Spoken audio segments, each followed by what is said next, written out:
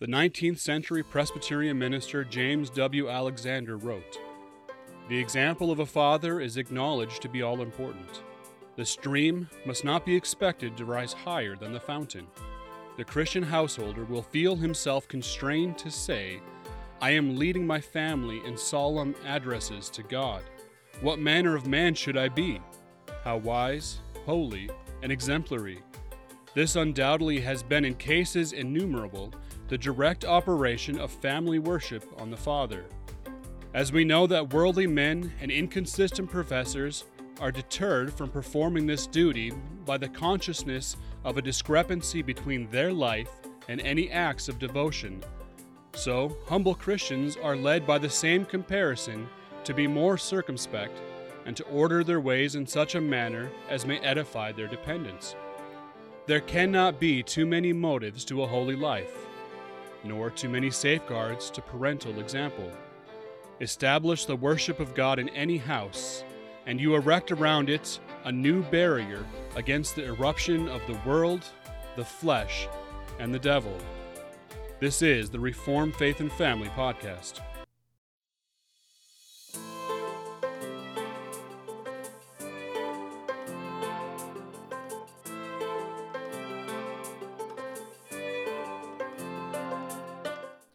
Hello and welcome to the Reformed Faith and Family Podcast. We are your hosts, Caleb and Lindsay Stomberg. Hello, I am so glad to be here today, and we are going to be talking about family worship in this episode number 7, aren't we? Yes, we are. And this it was going to be the first time that we directly have an episode dedicated to family worship, but I can pretty much guarantee you it's not going to be a last. This is a big part of how families are reformed, how they. And by reformed, I don't just mean reformed by doctrine, but how they are reshaped, how they are conformed to Christ, how we raise the next generation. So this is a massive piece of that puzzle that is going to be a reoccurring theme.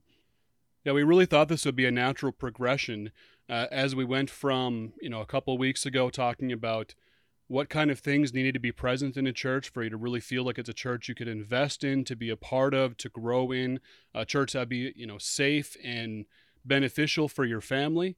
Then from there to kind of the model that we see as the ideal model in the church, an intergenerational family integrated type model. And then from there to episode dealing with family worship is just such a natural progression, because this is really where things build. If it's not happening in the home, then you are going to have a very hard time to make any of this real outside of the home. Yeah, I agree. And I do want to say before we jump into this meaty topic, to our faithful listeners, for one, we appreciate that you've stuck with us for this long. And we would ask that if you are liking what we're putting out there, if you wouldn't mind just leaving a 5-star review on your podcast platform that you're listening to us on. We would really appreciate that. When you share the podcast or share articles from our blog, that gets the word out about our mission and what we're doing out on social media, and we really value your feedback and your support there.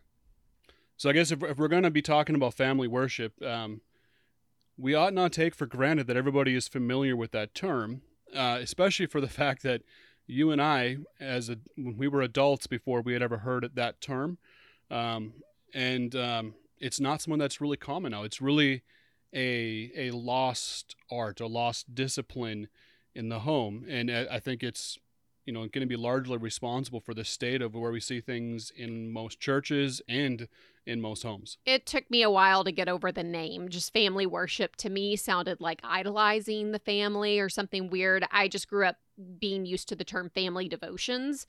Yeah. And so family worship is definitely not the worship of the family. It is the worship that the family gives to God in the home. Yeah. So it comes out of having a godly home. And I'm sure that we'll devote some time, later on to a godly home and some different markers of that and ways to build on that. But family worship is really kind of a key factor of that. It's how the family worships God in the home. And this is a discipline, practicing family worship in the home is a discipline that goes back throughout history.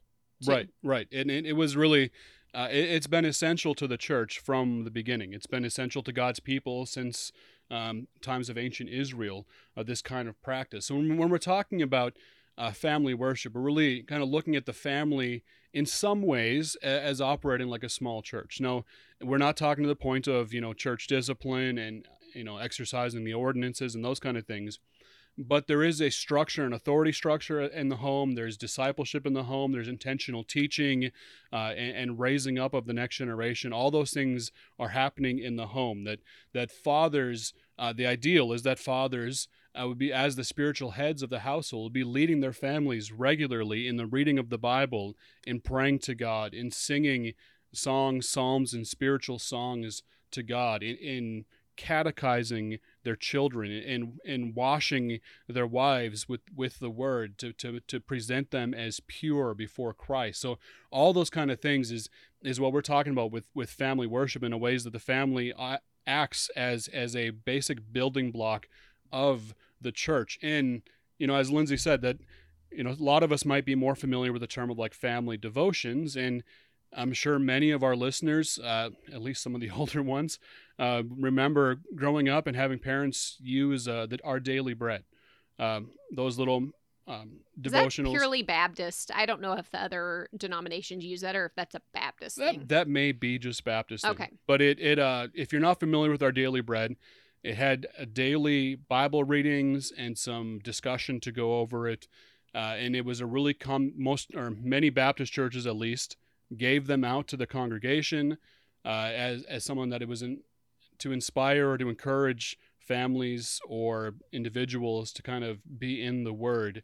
And there was a lot of the devotional kind of things were pretty fluffy and very light and not always maybe engaging to the point where you would hope, but it definitely was used by God in a lot of ways, and something that was pretty common in my household growing up, that we would have family devotions, that we would sit, whether it was around the table or around couches in the living room, and Dad would read from Our Daily Bread, and then would pray, and I was thankful for that, but that really is maybe a remnant, we could call it, a remnant of family worship as was practiced in the homes throughout Christian history.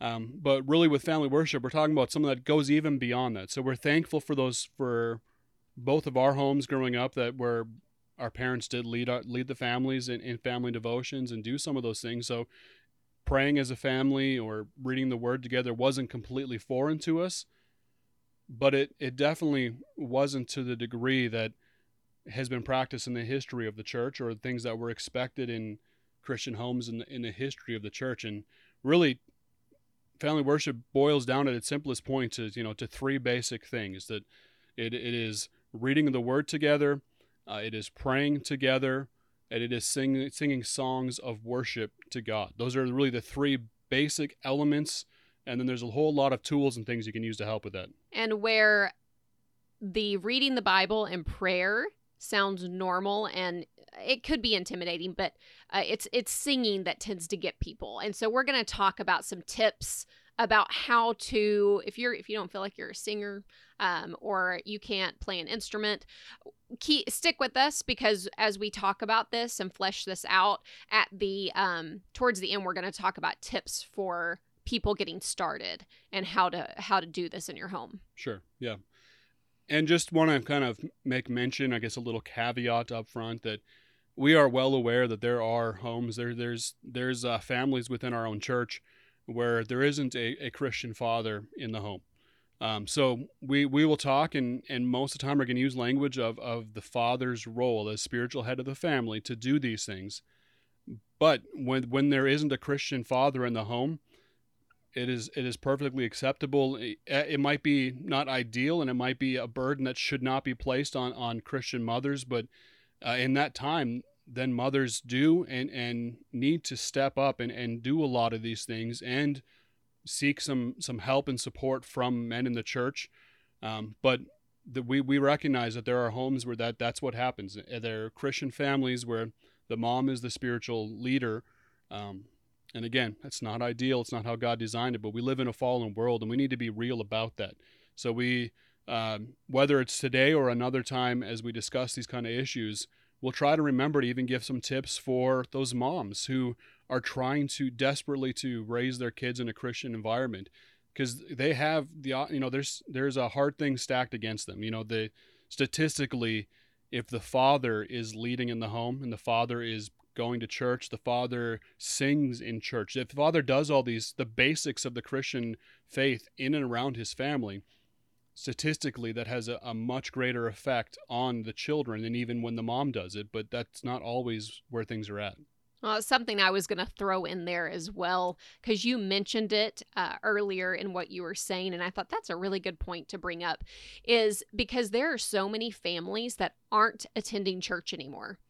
They have stopped attending church, and whether they were burned in church or whatever, they feel like if they just do family worship and they're their own small church, that's good enough. And you are not going to hear us affirm that in this episode or any other episode, because the church is vital to the Christian life, and you need to get you and your family to church if you have not been doing so.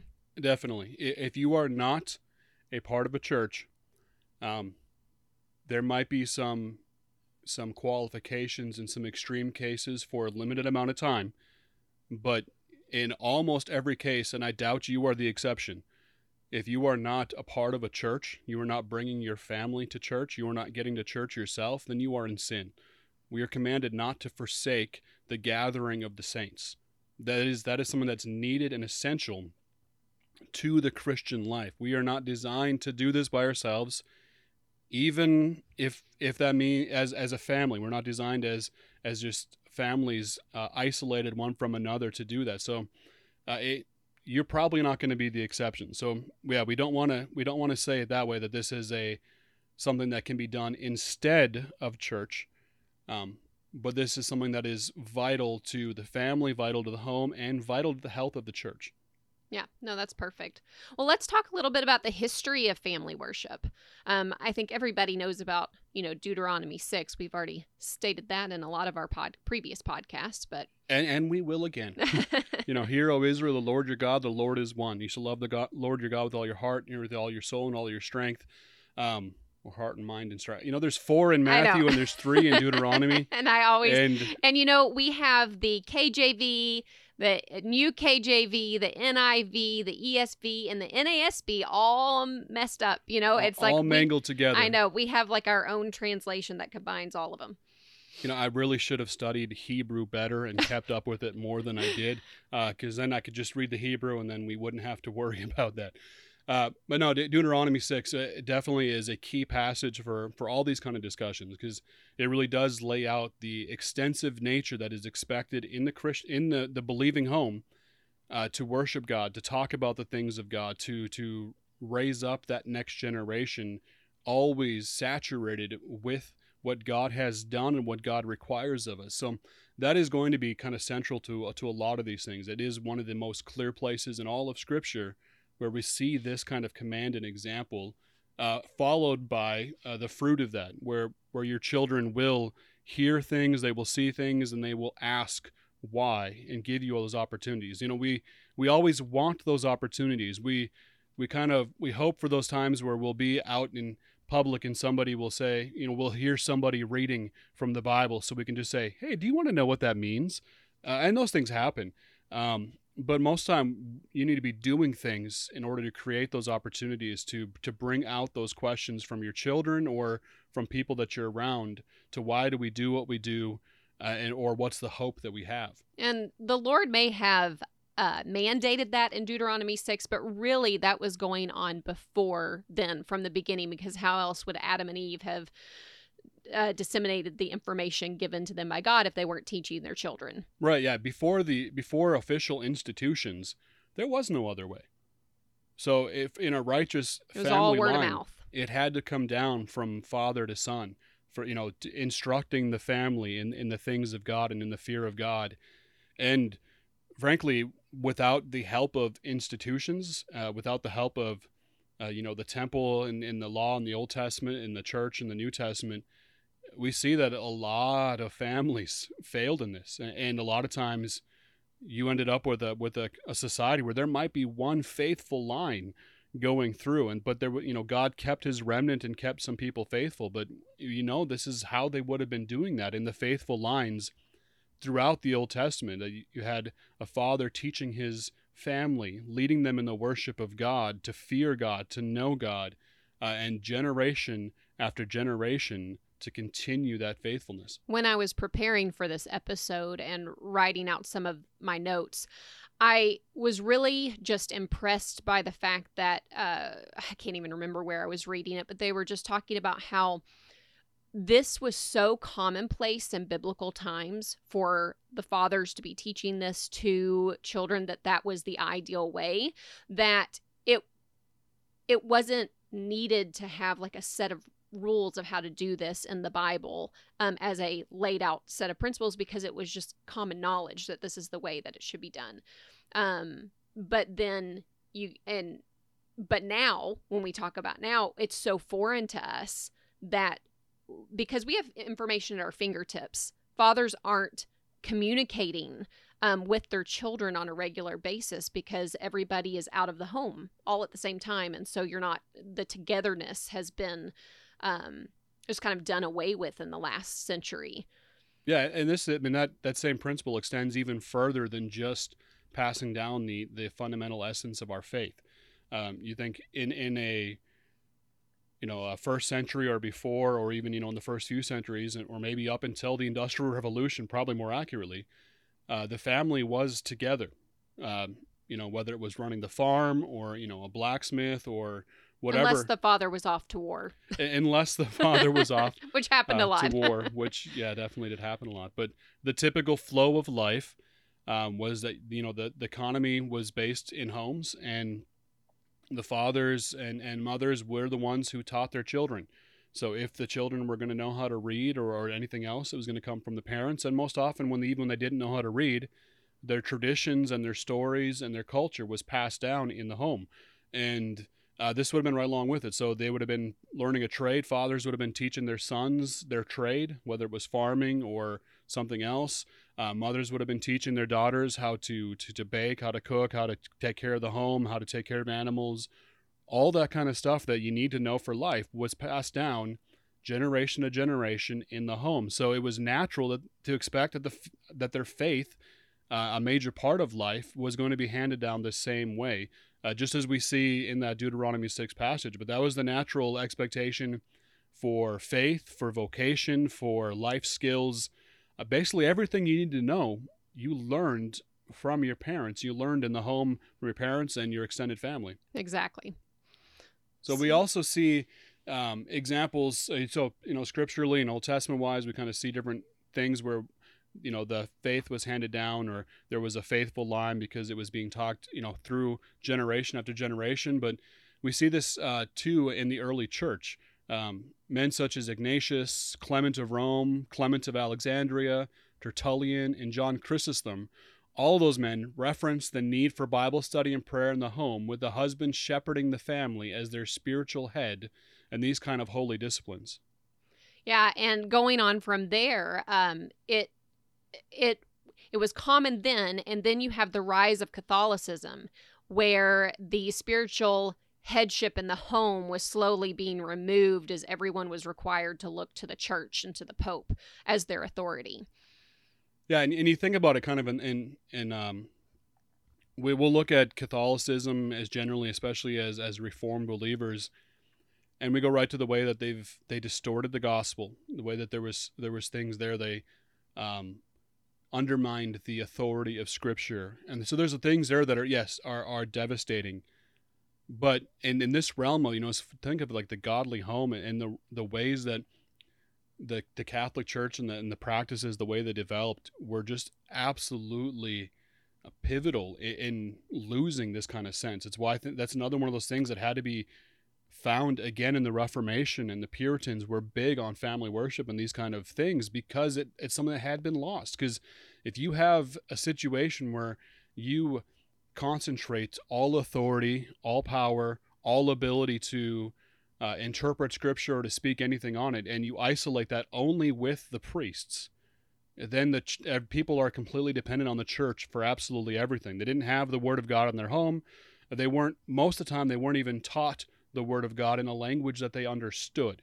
So you had people that would go and hear a Latin Mass that didn't speak Latin and then go home without the Word of God in their hands. So there was no ability. It was like it was robbed from them to be able, for fathers to be able to disciple their children, that they were completely dependent on what the priest said.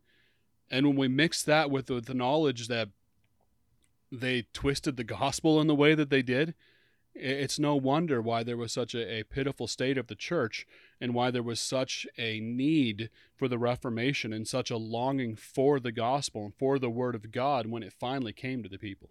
Well, I actually read a book a couple of months ago called Popes and Feminists, and I do not remember the author's name, so I'll have to put that in the show notes.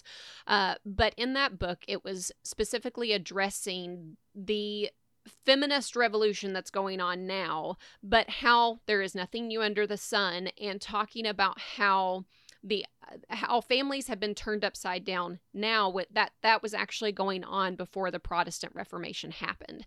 And she was basically comparing the fact that women were taught like the highest ideal of a Christian was to be a nun. Men were taught that the highest ideal of a man or a Christian man was to be a monk, which meant they didn't have families and that they were looking to the church as their spouse, and however that works. And how that was a breakdown of the family then. And we see that was the way the book was comparing it. But it just, that goes into this as well, what we're talking about, just about how that time there was a breakdown of the biblical ideal of a family. Yeah, there are a few different periods in history where you can see kind of devastating effects on the home, and definitely that's one of them. From the history from the beginning of creation, where faith was transferred generationally as parents taught their children, to the point where the Catholic Church pretty much made that impossible, and it was all invested into the priests as the only ones able to speak for God or to communicate the faith, and then often in a way that was so that people couldn't understand, so they really left at the mercy of the priest telling them what to do in every case of life. Another thing that we're not going to talk about today really, but there was also effects with kind of the Industrial Revolution, and way before the feminists really got their hands on things and really made a mess of stuff. We had dads that were already dropping the ball as they left the home for work, and family became something that they had to deal with sometimes, maybe a little bit in the evening or a little bit on a weekend, and they completely left everything else of the family either to the moms or to the public schools, and then increasingly to Sunday schools and all the specialists like we talked about last week in the church, and just the different times when there was kind of a revolution in the way families operated, and just how negative the effects have been. And we go back to the Reformation, and that was a major time of reclaiming positive things for the family and the godly home. And I think we're actually seeing a movement now. There is a growing movement and desire for godly homes to reclaim the family as the central hub of society and our life. And family worship is a major part of that. And there's a growing, I think, desire for that. But there's so many questions about it, and just uncertainty about how to do it, and a lot of insecurity. That quote from Alexander, James Alexander, was it was really good to do those things, to commit to do those things in the home, really puts a spotlight on you. And as a man, you're going to feel like a hypocrite really quick when you go to try and lead your family in family worship, and that you lost your temper earlier that day, or you haven't spent the amount of time in prayer or in God's word in your own time, and then you sit down with your family and presume to lead them. That's either going to make you want to stop doing it or to do better in your own life. Yeah. So just to reiterate the timeline of history of family worship, we talked about how during the rise of Catholicism, the spiritual headship in the home was removed and pointed towards the Catholic Church. But then during the Reformation, there was a revival of family worship. And then the Puritans carried on that biblical principle of family worship in the home. And I know, Caleb, in the past, you have said you've heard that there was possible church discipline even for men who were not carrying out that duty. Yeah, I know I've heard it in some discussions about things with the Puritans or with on family worship or in some books with it. I don't remember exactly where. Okay. But it was something that that you could be disciplined as a father if you weren't leading your family regularly in family worship. You could be disciplined as a father if your family, your wife, your kids didn't know the 10 Commandments or hadn't been catechized. These are things now that we look at and if families practice them, well, you must be just a super spiritual, super Christian kind of family. And these are things that were the bare minimum in different points in church history, especially during the Puritans. And I don't think that's because they were being legalistic. I think they understood that these things need to happen in the home. They're meant to start there, they're meant to build there. And if they weren't there, then they were going to do something to try and turn that around. No, what's that quote from Michael Foster? As the men go, so go the nation. So we have to raise men and women who love God. Yeah, it's not going to be a popular sentiment in much of society now, but it's absolutely true that you need to win the hearts of men, and that they will lead families into better places. And when families are in better places, churches will be healthier. And when churches are healthier, the light of the gospel in society will be greater. It's the trickle down kind of effect. Whether or not you love Reagan and his trickle down economics, the trickle down effect of winning the hearts of men and getting them to be faithful and to practice spiritual disciplines and to exercise things like family worship in their home, it does have a massive effect if they are faithful men of God in the home and faithful men of God in the culture. And so then, just to round out our history timeline of family worship, we really saw a decline of family worship around the middle of the 19th century with the rise of Sunday school, which we actually dug into last week in our podcast episode, specifically dealing with family integrated church models. Yeah, and you can see why, for different reasons, but for also kind of, it looks a little bit similar to when the Catholic Church, they forced everybody to rely on the priests because they wouldn't even give them the Bible, even in sermons, in language they understood. They did it in Latin, even when people didn't speak Latin. So they forced them to be reliant on priests. It was more subtle, in the last 100 years, where it wasn't being forced, but it was just offered. Well, here's a Sunday school teacher to teach your children the basic stories of the Bible. And so parents became more hands-off. Yeah, parents became more hands-off. Here's Sunday school teachers. Here's youth leaders. Here's discipleship pastors. Here's you name it. And there's specialty for that within evangelicalism, and the allure of that for parents just to be able to let go. Just like in Catholicism, where they were just submitting to the authority of the priest and not on God's word because they didn't have it. In this case, the parents are often handing over their kids without submitting to God's word on this either. And I would say it's probably worse than it was even before the Reformation, because now there is no excuse. You have the Word of God. You're being taught the Word of God in a language that you understand. So you can see plainly in Scripture, you're not being taught well in a lot of places. And I think a lot of people, we want to, as hard as we want to be on some of the systems and the structures, we want to show grace because people haven't been taught well. The church's role is to equip parents to disciple their children, and the church has really neglected that duty. Yeah, many churches, and the predominant evangelical culture is not to equip people so that they can do that in their homes and have godly homes and establish that and build.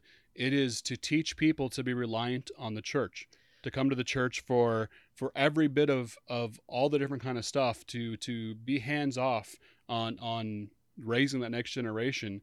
As much as they say different, that's the reality that you get when you have all those different things devoted to there. And people are being taught to rely on that and to call that good enough. And it's just had devastating results. I do think it was around the time of the hippies, if you look back at studies, that was really when children began leaving the church in mass numbers. And then it grew throughout the last few decades. And, the churches really tried to force entertainment, programming, anything. It was with the intention of trying to keep the children from leaving the church, but it has had devastating effects. And I think that many families today, because they see that happening, they don't want their kids to do that, are starting to try and turn things around, maybe by looking not so much for new things to try to keep their children at church, but actually trying to look towards old systems and principles to see if those will work again, because they see a biblical mandate for it. And even just the logical process of, okay, if we put a kid in a fun nursery, in a fun children's church, in a fun youth group, and then all of a sudden when they turn 18, we're just expecting them to sit in boring old big church, that's what we called it, then, it makes sense why kids aren't entertained anymore. And so maybe they go to churches that have the light shows and the pastor that just does 10-minute feel-good sermons, but then there's no meat there. And I was listening to Michael Foster today. He has a new documentary on Canon Plus app. That's for his book, It's Good to Be a Man. If you have the Canon Plus app, then it's good. But he was just talking about how the church is geared towards women, and the music, the sermons, it's not what men are interested in. So that's why you have this lopsided church demographic that's more women than men. Yeah, in the same way that the public education system is built around educating girls, not boys. It's why one of the reasons that boys are so heavily medicated, because you're trying to force them in that kind of system to learn just like girls learn, and boys are different than girls. I don't care what these so-called scientists are saying these days. They have long ago proved they care nothing about facts. They care nothing about evidence. I don't care what they say. It is plainly evident that boys and girls are different. So if you try and build something that's going to exclude what it means to be a boy or what it means to be a man, you are going to lose men. And as we said before, if you lose the men, you lose the families. And churches, like you said, have largely been catered towards women, and conservative churches are where they might have men in the official positions are usually men that are doing the bidding of their wives. So it's still run by women in a lot of churches, even where it's the men that are office holders. But I mean, you can really it's pretty easy to see that if you farm out to the church the discipleship of your children and the expectation that the church will teach your children to value your faith and to want to stay in the faith, then you should expect that when children grow up and they see how some things are empty there, or so that then there's not fruit there, or there's not meat there, because the church has tried to keep up with the world for entertainment, that when they see the church starting to lose a little bit in their estimation, that they walk away from the faith altogether, because it was the church that was meant to bring them and keep them. Yet if the children see in the home from their parents day by day, from their parents, from their grandparents, from their great-grandparents, if they live long enough to see it, if they see generationally in these things that faith matters, that it impacts life, that all of our life is built around this, and that we are Christians always, not just Sunday mornings, they are so much more likely. Not because, the parents are so wonderful, but that's how God works. That's how he has designed it. So kids are much more likely to take it seriously and to see it as important if it's important to their parents. And you simply will not think it's important to your parents if they never talk about it.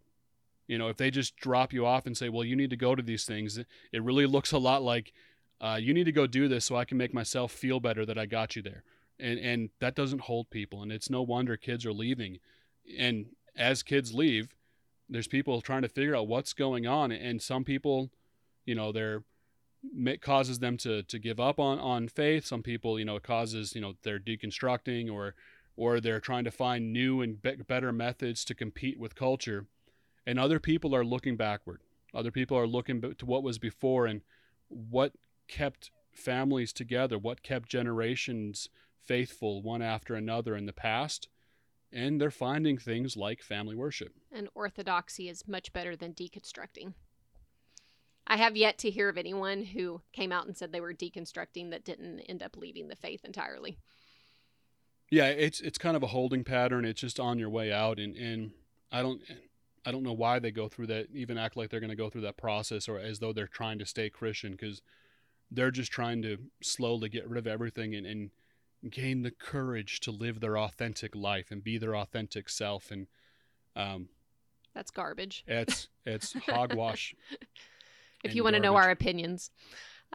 So let's talk about the revival of family worship then, because that's what families are doing, is they are looking backwards to see what families have done in history to disciple their children, because they see the biblical mandate for that.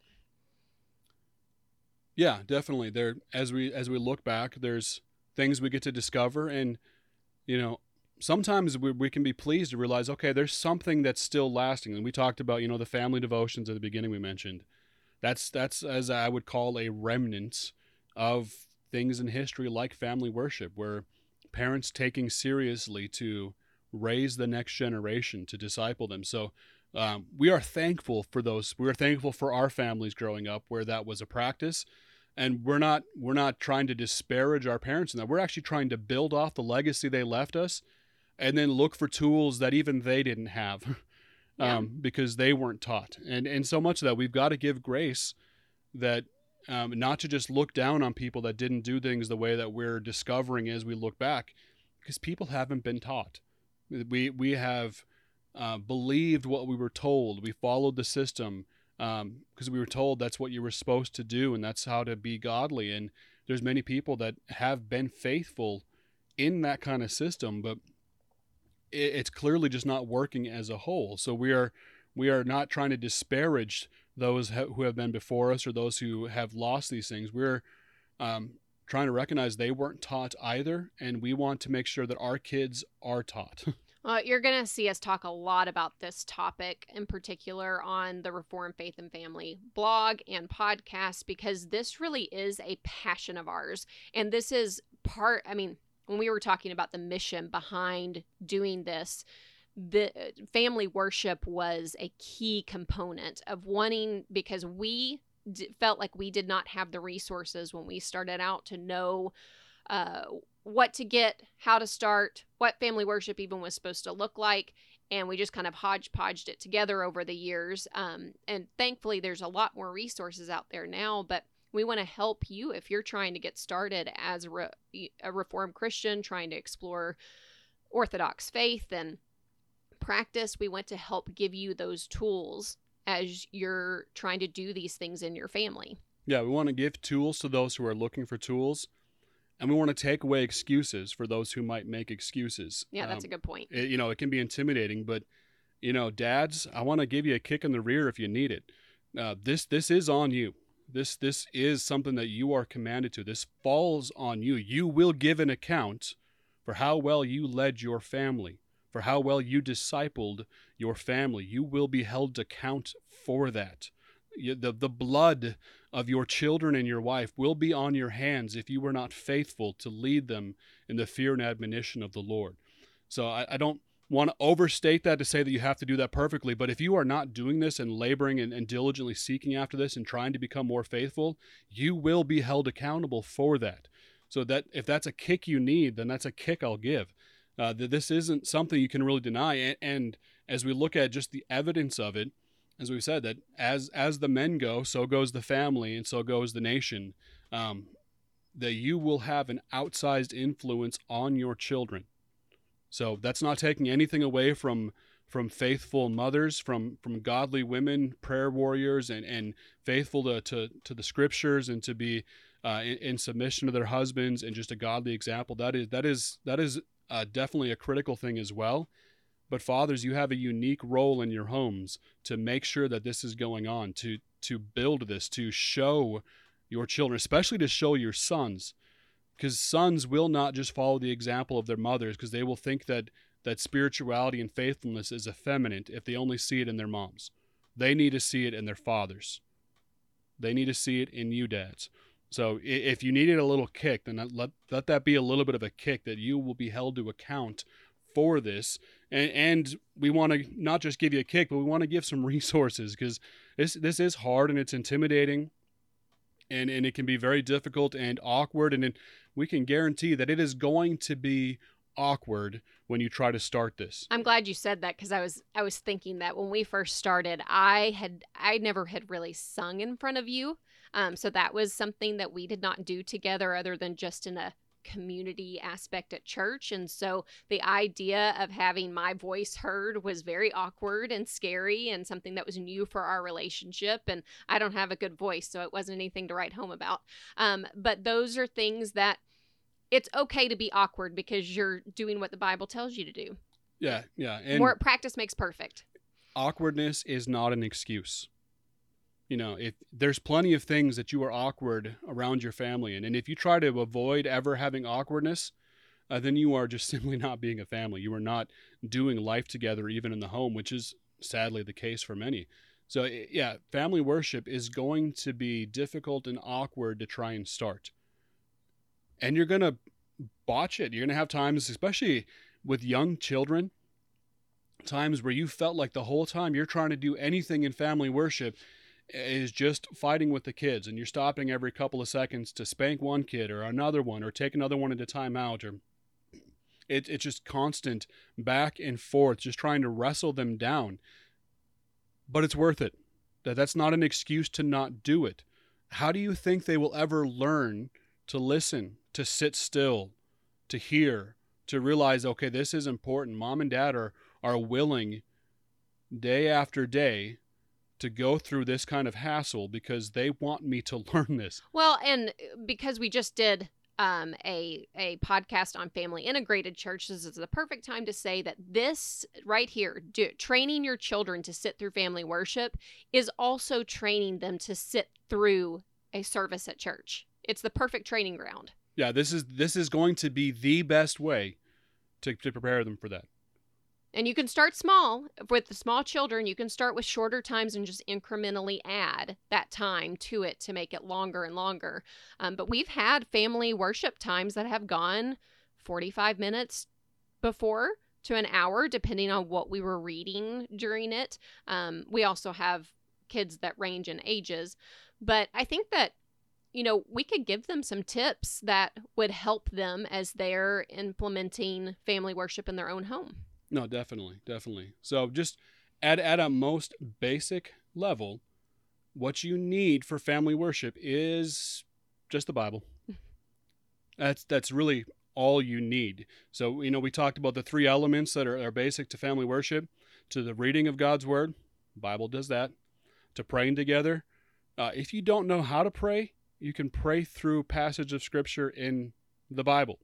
And singing. So you can go and sing psalms, or maybe you have a Bible that's got a little bit of a psalter in the back, or there's apps you can, if you want to just sing the psalm straight, or you can bring other songs or hymns or things that too. But it is possible to sing just straight from Scripture, or to take verses. This is something that we've done a few different times, and things we don't typically want to sing in front of other people. We put a little bit of a tune to different Bible passages to sing it with the kids, to try and teach some memorization, to give them, the Lord's Prayer, Psalm 23, the Shema Yisrael, things like that, where we're teaching them some of these things, and we put it to a little bit of a tune. It can be a bad tune, it can be lame, but if it helps them remember, that is singing the Word of God back to God in praise. So you really just need the Bible. If you are looking for something to help you along with those songs, something like Seeds Family Worship, which I'll put a link to in the show notes, is a company that specifically puts out scripture put to music. A lot of YouTube channels actually put scripture to music, and the Getty's Family Hymn Sing CD, that's another one. Someone we have just started to become familiar with is a guy named Brian Sauvé, who is a pastor, and he actually puts psalms to music as well. And you can find him on Spotify and stream his music. And we really enjoy playing that even as we get ready for church in the mornings. But these are all just basic CDs or whatever you can get to just help you get moving in a direction on music. Yeah, and scripture memorization. And something that, we mentioned last week, something we do to try and help our congregation and our church with this is we have a hymn of the month that's printed on every weekly worship guide, along with some common prayer requests and scripture of the month for memorization, some study questions to review from the sermon that week, and a catechism question. So these are, we do things like that, and those elements are things that are easy to incorporate in your home. But we do that for our church because we want to remove some of the barriers to doing this. So anybody that if you're listening to us, clearly you have access to internet. So if you have access to internet, to finding lyrics and tunes for hymns is easy.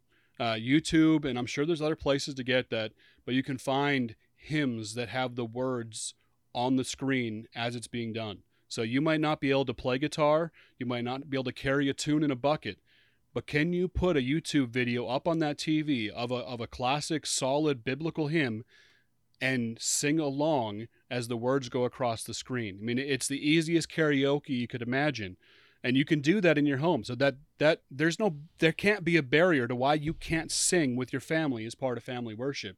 The catechisms, whether you're a Baptist and you want to use Keach's catechism, or typically called the Baptist catechism, there's a catechism for boys and girls. There's the Westminster, longer and shorter, the Heidelberg Catechism. There's, again, so many options out there, and you can find them all online. Or you can get some nice, a soft cover or hardcover editions to have in your hand. But there are plenty of options out there to be able to work through and have an easy thing that doesn't even have to cost you anything, to be able to ask some basic questions and bring up some subjects. Like, I don't know what to talk about. Well, then pick a catechism question of the week. Or if that's too much, pick one every other week and work through it and look up some scripture references for it and build on that.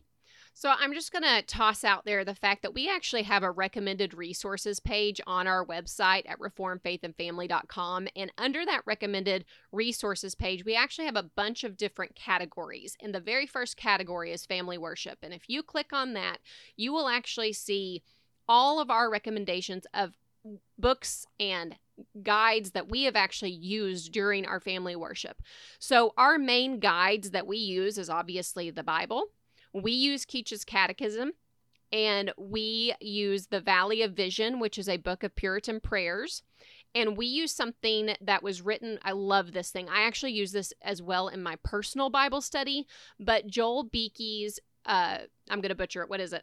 It's just the Family Worship Guide. Just the Family Worship Guide. Okay. And we have that book we have all of these things in that recommended resources section of that talks about specifically for family worship.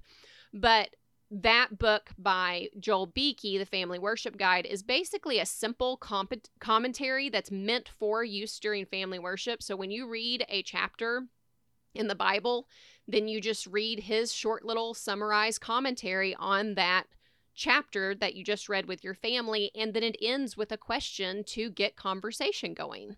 Yeah, and a very basic, and we have done this many times for family worship, to read through a prayer and kind of pray that a prayer from the Valley of Vision. You don't have to be completely original every time. If there's a barrier to you don't know what to pray or how to pray, get the Valley of Vision and pray through some of these prayers, because they are scripture saturated. They are heart building and edifying kind of prayers. To read just a chapter of a book of the Bible, and I would recommend, because I love expositional preaching, to go chapter by chapter through books of the Bible, read one chapter, and then read the Family Worship Guide and read the commentary for that chapter. It'd be like 2 or 3 paragraphs. It's short, but in those 2 or 3 paragraphs, it'll take whatever that text is, and we've been reading in Hosea lately, so you can even get some very interesting texts about a prophet of the Lord commanded to go and marry a woman of harlotry and have children that are not his children, and all the things that go with that. As a mom, I was a bit surprised he chose Hosea to go through. I just said we're going to go through the minor prophets, and we started there. But even in a book like that, you'll go through that family worship guide, and it'll have a few paragraphs that'll point you to the gospel from there. And there are questions, and multiple questions that'll be there as well to be able to ask the family to inspire conversation, because that's a good tool. So as you develop, as you get more comfortable, you can come up with some of your own questions to make sure that people are understanding, that as a husband, that your wife is understanding, as parents, that your children are understanding. But just simply, you can have a guide to give you prayers to pray together. You can read just straight from the Bible, have another guide that gives you a little bit of commentary, a little bit of kind of devotional aspect on there, and then sing a hymn or sing some scripture that's been put to music.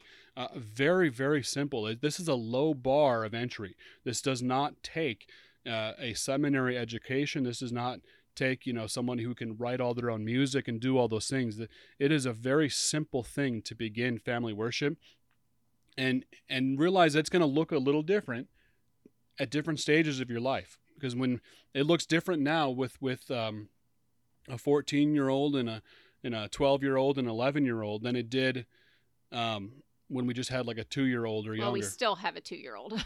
We do have still a 2-year-old, but we also have older kids that engage much more. But when you only have a 2-year-old, you're not asking them as many questions. And maybe you start trying to catechize them and get them to memorize some things. But when they're young, you're trying to teach them to be able to sit and listen and realize this is important to mommy and daddy. Well, the 2-year-old actually does try and say the verses with the siblings, even though you can't understand anything he says. But he'll say God. Whenever God comes up, he'll yell God.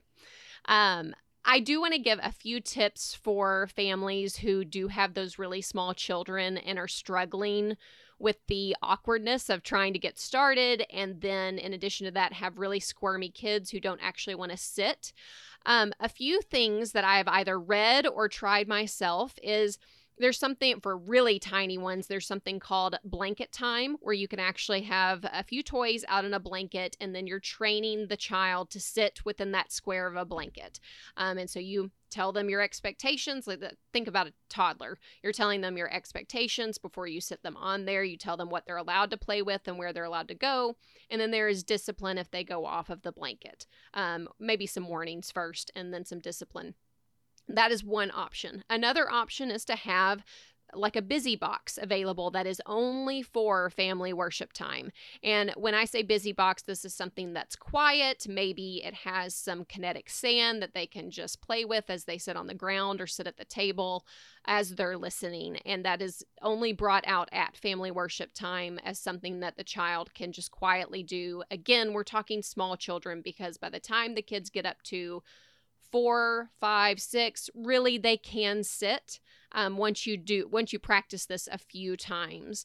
And then when you're talking about older kids and trying to get them to engage and not zone out, when you're reading the Bible, it is wonderful for the father to read the scripture, but also consider, if this is something that works for your family, doing kind of what's called a round robin reading that we do in homeschool, where each older kid can read a paragraph or a section of whatever scripture you're reading or book you're reading, to give out, to delegate tasks that way. And I would encourage you to use this time to teach your children how to pray. We often let the children pray around the table before meals or during our family worship time to give them practice, and we even give them feedback on their prayers, because we've had children who in their prayers they'll just say I hope or I wish something will happen, and we just try and explain that we're not wishing or hoping in our prayers. We're actually praying that the Lord would do something. Or saying, and Jesus is his name. Yes.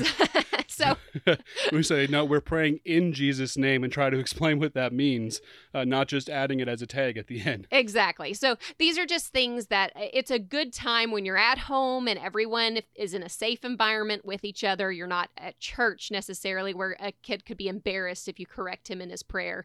That it's a good training ground is what I'll keep going back to be preparing your children for Sunday service, which is really what we should be doing all week long, as we are looking towards celebrating the Lord's Day on Sunday. And so we're preparing our hearts and our children and getting ready for that. Yeah, we're preparing ourselves for the gathering of the saints to worship our God, because there is something special and unique about corporate worship, even as we don't wait for that time to worship God. That we do that as individuals, we do that as families in the home, because all of life is for Christ. All of us is for Christ, our whole life. Everything is meant to be an act of worship to our God. And that is not just Sunday, that is every day of the week. So really this is a part of that and a part of building that. So I just want to leave you here. We're going to talk about this more. So this doesn't have to be, it's not meant to be exhaustive today. But I just want to leave you with just, again, some resources, and there'll be, as Lindsay said, on the website, there's a resource tab for family worship. Go look at that. Just to mention a few, that Family Worship Guide by Joel Beakey, it really is a stellar resource to use daily as you go through chapters of the Bible with the family. It keeps things simple enough. It always points back to the gospel. It asks some really important questions and sparks some conversation. And really now, as our kids are getting older, when we have longer times of family worship, it's either because I decided to get up my notebook out so I got more options available to play music with a guitar, or it's because we've asked some of these good questions and it sparks conversation, and they want to know. It's not just them giving the 2-word answer, but they really trying to dig into it more. So that's just a great resource. Don Whitney has a really small little book on family worship that's helpful. Again, we're going to recommend Family Driven Faith by Voddie Baucham. That was your homework last week, so if you haven't bought it or read it yet, you're in trouble. And that book was really a place where reading it, just because of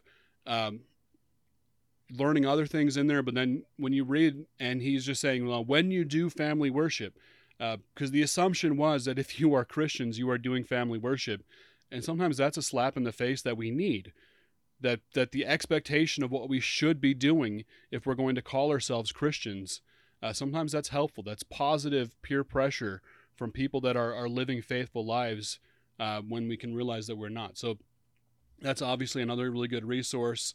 And then there's a couple other books that if you want to know more about family worship or kind of get back into more of the history of things on there, Jason Halopoulos has a book called A Neglected Grace, or James Alexander that we mentioned in the cold open.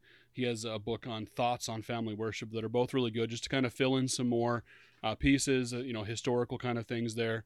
Or Richard Baxter, it's not directly on family worship, but Richard Baxter's A Godly Home is going to be a good resource. He's a Puritan. Yeah, that's going back to a Puritan to give a lot of just things, and it really can be convicting about what our home should look like and how to try and build that kind of a godly home. Lindsay, was there anything else you wanted to add before we... I think we covered it pretty well, but I do hope that these tips were really helpful for our listeners, because I know that these were things that I just remember being stressed out early on, and we felt it was awkward, but the Lord was very gracious, and he taught us what to do from his word, and we worked it out over time and feel very comfortable doing it now. So I do hope that for our listeners, they can feel that way too. Yeah, and after a little while, you make yourself do it. You get over the awkward. You remove any excuse and any barrier to doing it. You do it for a little while, and then on the day that you feel like you don't really want to, you're not feeling it, your kid will ask you, Daddy, should I go get the Bible so we can do family worship? And you're not going to be able to say no to that. Well, I'm going to say you'll know you've really arrived when you actually invite other people over to your home and have family worship with other people from your church or from your neighborhood. We've done that before, and it's actually quite fun. Yeah, complete transparency. We haven't done that as much lately as we have in the past. And part of that just is the way we got so many kids in a small dining room table, we kind of get split up when we eat, and it just, little excuses that we shouldn't let be excuses. But that can be a really a good time and a sweet time with friends, with people. And a from good church. way to be an example. If you've been doing it for a while and you're starting to feel more confident and you've really caught the vision for why family worship is important, then just leading by example other people to see how it's done in your home can make them feel confident to go try themselves. Yes. And just want to encourage you guys that look to people that are further down the road than you are and that are going to encourage you towards the right things, and be inspired by them. Don't compare yourself to them in a way just to heap condemnation on yourself, but be inspired by them rather than thinking that you're already doing more than so many other people and that you're okay. Let's inspire one another towards greater faithfulness. Let's encourage one another to walk worthy of the call that Christ has placed on our lives. This is the Reformed Faith and Family Podcast.